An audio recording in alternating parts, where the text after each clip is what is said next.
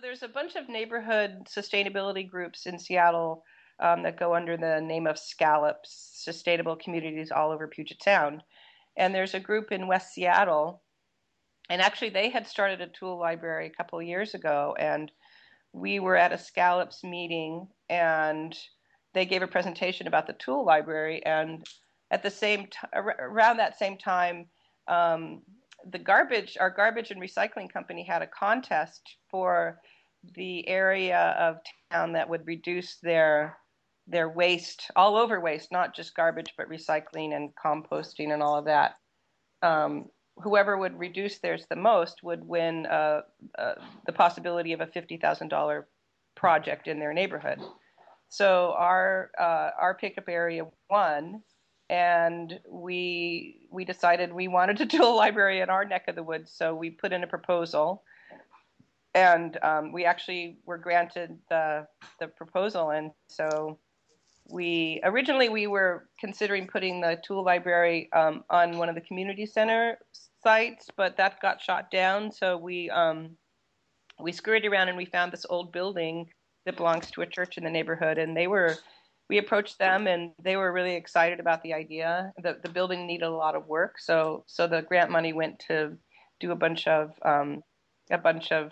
rehabbing of the building. And in the meantime, Leo and the people from West Seattle put together the website and the tool inventory, and we started sort of organizing the infrastructure and getting volunteers and tool donations. And so far, I think we most of our all of the tools we have are all donated from the community, mostly like people that are downsizing, or one guy's father had died and he brought in just all these amazing, almost brand new tools.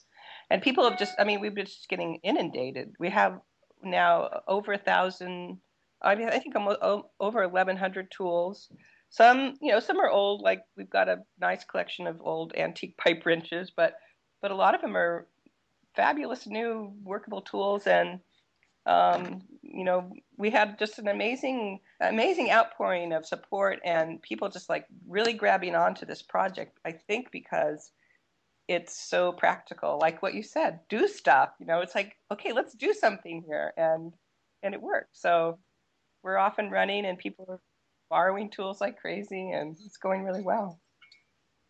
It's free to use the library, but we do ask for a yearly membership fee, which is $40 for regular members, 30 for seniors and students, and 20 for low income folks.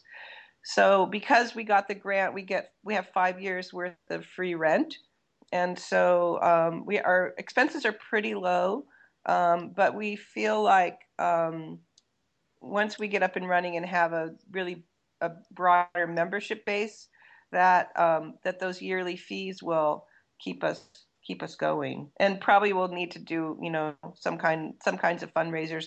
I know, like, one of the things that's happening is we're getting a surplus of certain kinds of tools. So probably at some point, and we're accepting them, and probably at some point would have some kind of garage sale or something like that. And I don't know.